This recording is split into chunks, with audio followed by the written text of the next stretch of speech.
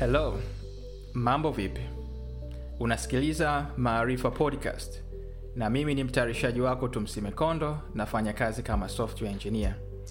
Na hapa utaweza kujifunza mada mbalimbali katika sayansi ya kompyuta kwa wepesi ambazo zinaweza kukusaidia katika safari yako ya kuanza kutengeneza programu tumishi au kuongeza maarifa. Pia utaweza kusikia safari za mafanikio kutoka kwa watu mbalimbali ambazo safari zao zinaweza kukupa mawazo mapya, hamasa na kuzifahamu fursa zilizopo kwa lengo la kujifunza. Karibu sana kwenye Maarifa Podcast na tumsime. Karibu tena kwenye Maarifa Podcast na tumsime. Kwenye kipindi cha leo nitaongelea kuhusu array data structure. Kama wewe ni software engineer, software developer au unataka uanze safari yako ya kutengeneza program tumishi, ni muhimu sana ufahamu aina za data structure, jinsi ya kuzitumia na ufanisi wake pia. Mpaka mwisho wa kipindi utaweza kuelewa array vizuri, wakati gani zinatumika na umuhimu wake na mifano mbalimbali. Kuweza kupata maarifa vizuri kwenye kipindi chetu cha leo, na kusihi usikilize kipindi cha kwanza kuhusu kupangilia data kwenye kompyuta, ambapo utaweza kujifunza kuhusu data ni nini, memory inafanya vipi kazi na data structure ni kitu gani. Vyote nitakavyovieleza ni kutokana na uzoefu niliokuwa nao, na nakusihi pia ushirikishe vyanzo vingine. Array ni nini? Array ni data structure ambayo inatumika sana kwenye mazingira ya kazi ya kila siku. Na ni muhimu sana kama wewe ni software engineer kuweza kuifahamu array vizuri na kuitumia. Ndio maana kwenye kipindi chetu cha leo tunaenda kuiongelea array vizuri ili uweze kuifahamu faida zake na maeneo gani unaweza ukaitumia. Array ni data structure ambayo inatumika kuhifadhi data za aina moja au familia moja. Kwa mfano, tunaposema data za familia moja kama majina ya nchi, majina ya mikoa, majina ya watu au shule. Array pia inaweza kuhifadhi elements. Tunaposema elements tunamaanisha kwamba ni zile data ambazo utazihifadhi kwenye array yako. Lakini hizi data zinakuwa ni zaidi ya moja.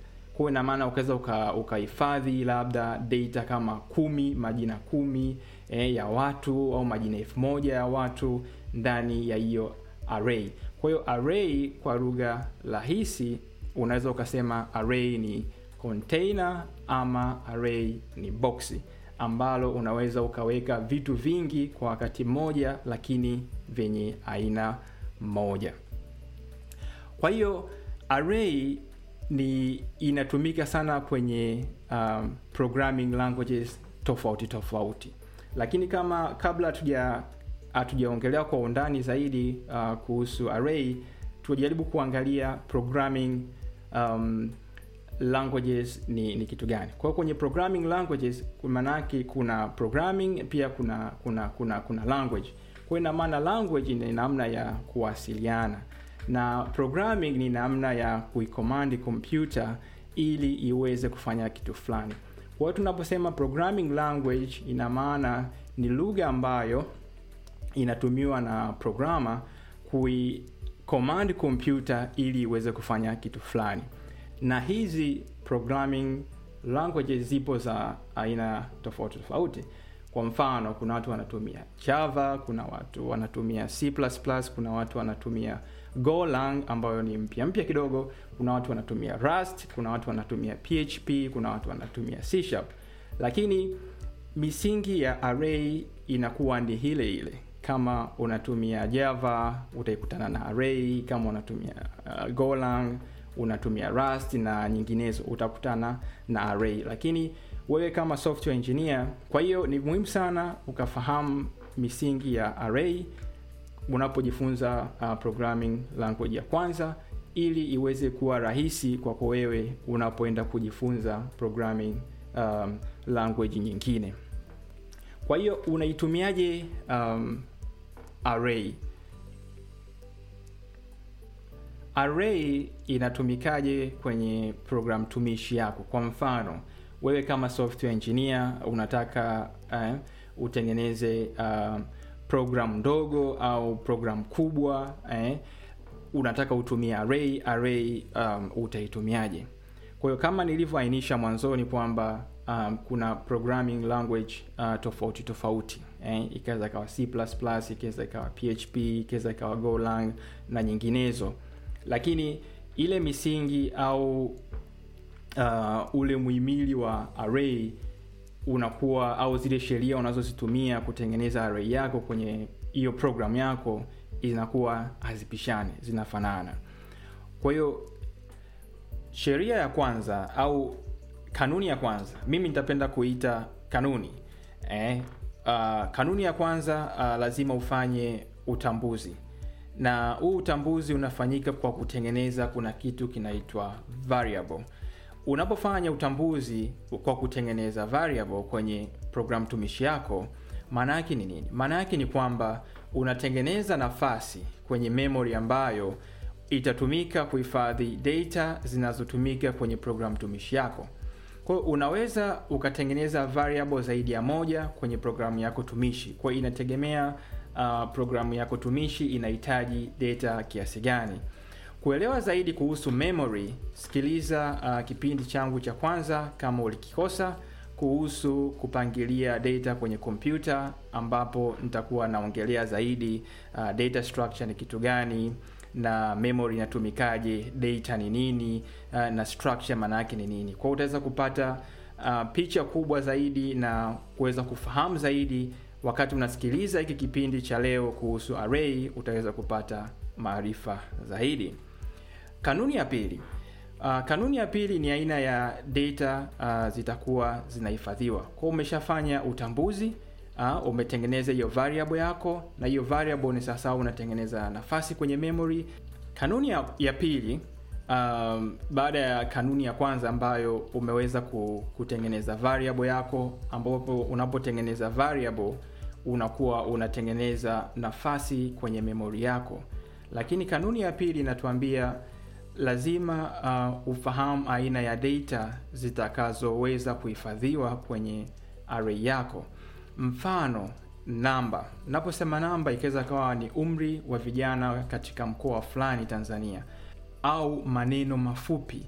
Maneno mafupi inaweza ikawa majina ya watu, majina ya sehemu. Hayo yote ni maneno mafupi au ni majina ambayo lakini ni mafupi. Lakini kuna kanuni ya tatu. Kanuni ya tatu ni kuziweka data kwenye variable ambayo umeitengeneza. Kwa hiyo ili uweze kuitumia array kwenye program tumishi yako, ni vizuri sana ukakumbuka hizi kanuni tatu. Mimi naziita kanuni tatu kwa sababu zinanisaidia sana napofanya au napozitumia array, hata pia napokuwa kwenye interview, kwa sababu kwenye interviews nyingi wanapenda sana kuangalia, je, unajua data structure? Je, unaelewa array ikoje? Unaweza ukaitumia array katika namna tofauti. Kwa hiyo hizi kanuni huwa nazishika kwanza, ili hata napofanya kitu nakuwa naelewa nafanyaje. Kwa hiyo kanuni ya kwanza, nikirudia kwa kuelewa vizuri, ni kufanya utambuzi, ambapo unatengeneza variable, ambayo variable inatengeneza nafasi kwenye memory. Lakini kanuni ya pili ni kuainisha aina gani ya data ambazo utaweza kuzihifadhi kwenye array yako. Na kanuni ya tatu ni kuweza kuweka hizo data kwenye hiyo array yako. Tumeona faida za array, tumeona na faida tatu.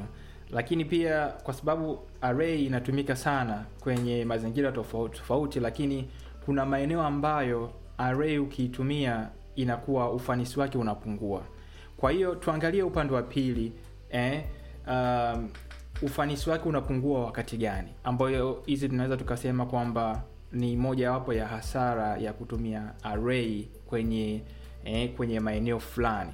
Kwa hiyo mfano mmoja, tunasema array ufanisi wake upungua sana wakati data ambazo zinakuwa zinahifadhiwa kwenye hiyo array zinaongezeka.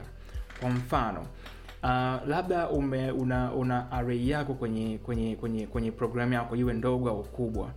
Array inachukua data labda zenye ukubwa wa kiasi cha milioni 1. Kwa hiyo unaweza ukaona kwamba kiasi cha milioni 1 ni kisa ikawa ni data kubwa sana. Tunachukulia ni data kubwa sana ambazo umezihifadhi kwenye array yako, lakini hizo data labda ni majina au ni data za aina fulani umeziweka humo.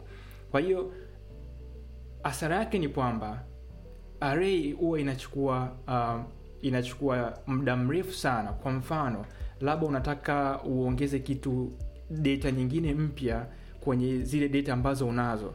Labda unataka uongeze hiyo data katikati ya ile array, au unataka uondoe data ya katikati kwenye hiyo array. Kwa hiyo tukichukua labda mfano halisi, tuchukulie mfano labda wa darasani. Ukitaka kuongeza labda mwanafunzi kwenye darasa, labda ile darasa linachukua wanafunzi labda 1000. Kwa hiyo ina maana ukitaka kumuongeza mwanafunzi mwingine katikati ya ile darasa, kwa lazima kwanza uende katikati. Alafu ukishinda katikati ya darasa lazima utengeneze nafasi ya yule mwanafunzi mpya aweze kukaa darasani. Ukishatengeneza ile nafasi, ina maana wale watu wengine kuanzia katikati mpaka mwisho itabidi wasogee ili waweze kutengeneza ile nafasi. Kwa hiyo hii ni changamoto mojawapo ya array. Kwa mfano, unapotaka uongeze data katikati ya array, kwa ina maana zile data zote kuanzia katikati mpaka mwisho unatakiwa uzisogeze pembeni. Kwa kile kitendo cha kuzisogeza ni operation nyingine ambayo unaifanya kwenye array, ambayo inachukua muda mwingi zaidi. Kwa hiyo inakuwa ni very expensive. Kwa hiyo inakuwa ina gharama sana. Kwa hiyo lazima uwe makini. Upande mwingine unataka umuondoe yule mwanafunzi wa katikati. Kwa ili umuondoe yule mwanafunzi wa katikati, kwanza lazima uende uhesabu mpaka unafika katikati. Ukishafika katikati, unamuondoa yule mwanafunzi wa katikati. Lakini yule mwanafunzi unapomuondoa, unakuwa umebakisha nafasi pale katikati. Kwa hiyo hauruhusiwi ile nafasi uiache wazi. Kwa hiyo ni muhimu sana ukumbuke iko kitu unapotumia array. Kwa hiyo unatakiwa wale wanafunzi kuanzia katikati mpaka mwisho uwarudishe nyuma ili waweze kuziba ile gap moja.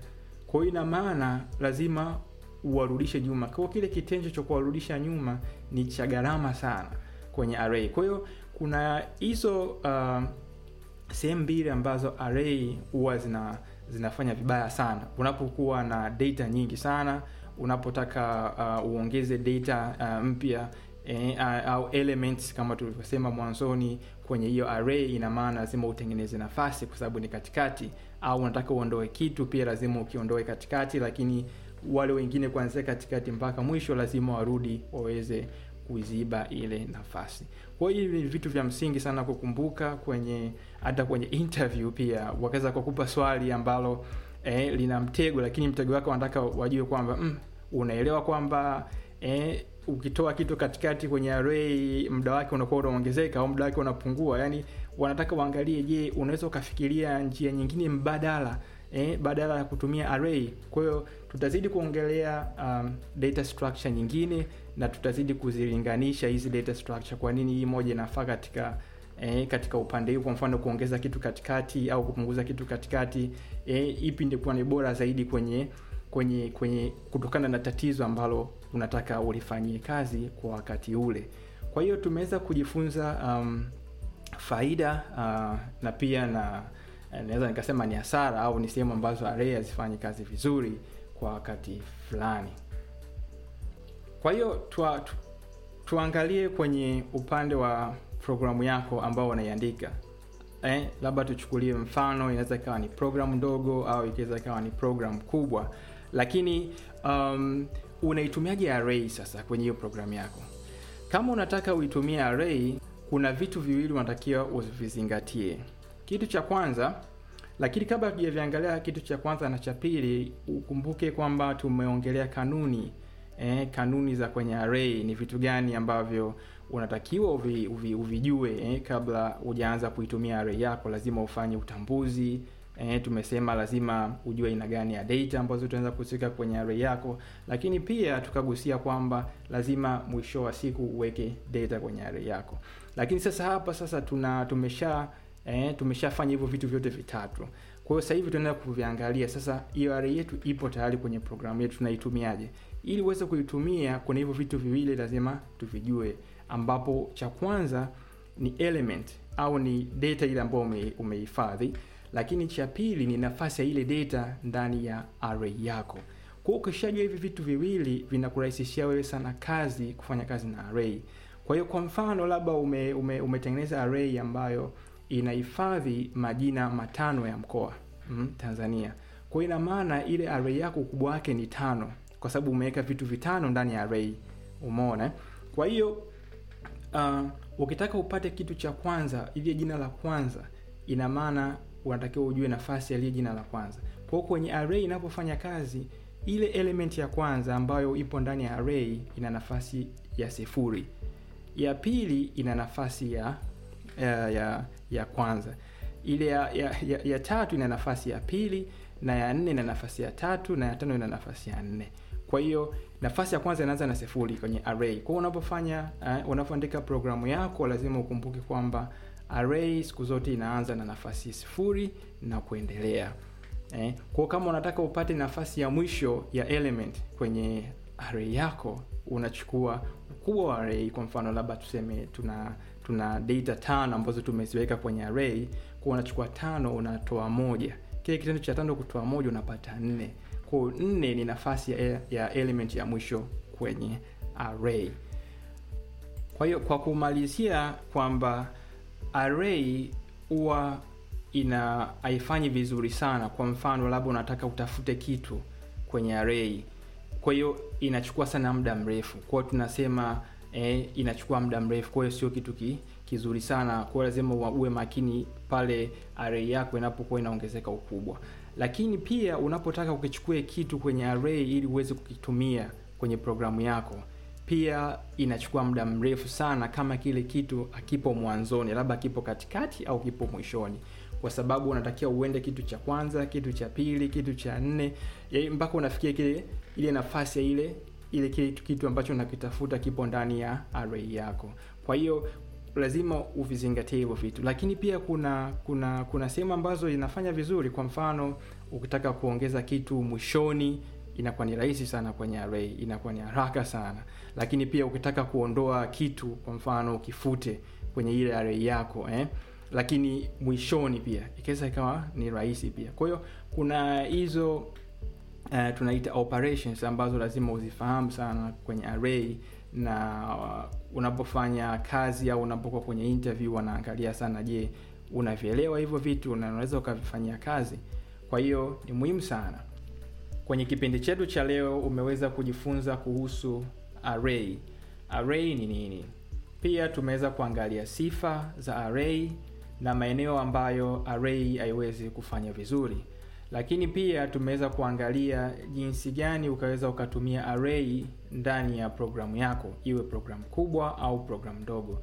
Lakini pia tumeweza kujifunza jinsi gani ya kuweza kutumia nafasi au sehemu ya elements ambayo imehifadhiwa ndani ya array yako, jinsi ya kuichukua hiyo element na kuweza kuitumia kwenye program tumishi yako. Kwenye kipindi kijacho tutaenda kuangalia kuhusu linked list. Ni kitu gani? Asante sana kwa kuungana nami kwenye kipindi chetu cha leo. Mpaka wakati ujao. Asante sana kwa kusikiliza Maarifa Podcast na Tumsime. Kwa maoni au ushauri na kupata taarifa kuhusu vipindi vyetu, usiache kutufuata kwenye ukurasa wetu wa Twitter kama Maarifa Podcast na Tumsime. Pia unaweza kusikiliza vipindi vyetu vilivyopita kwenye Apple Podcast na Spotify. Tukutane wakati ujao. Kwaheri.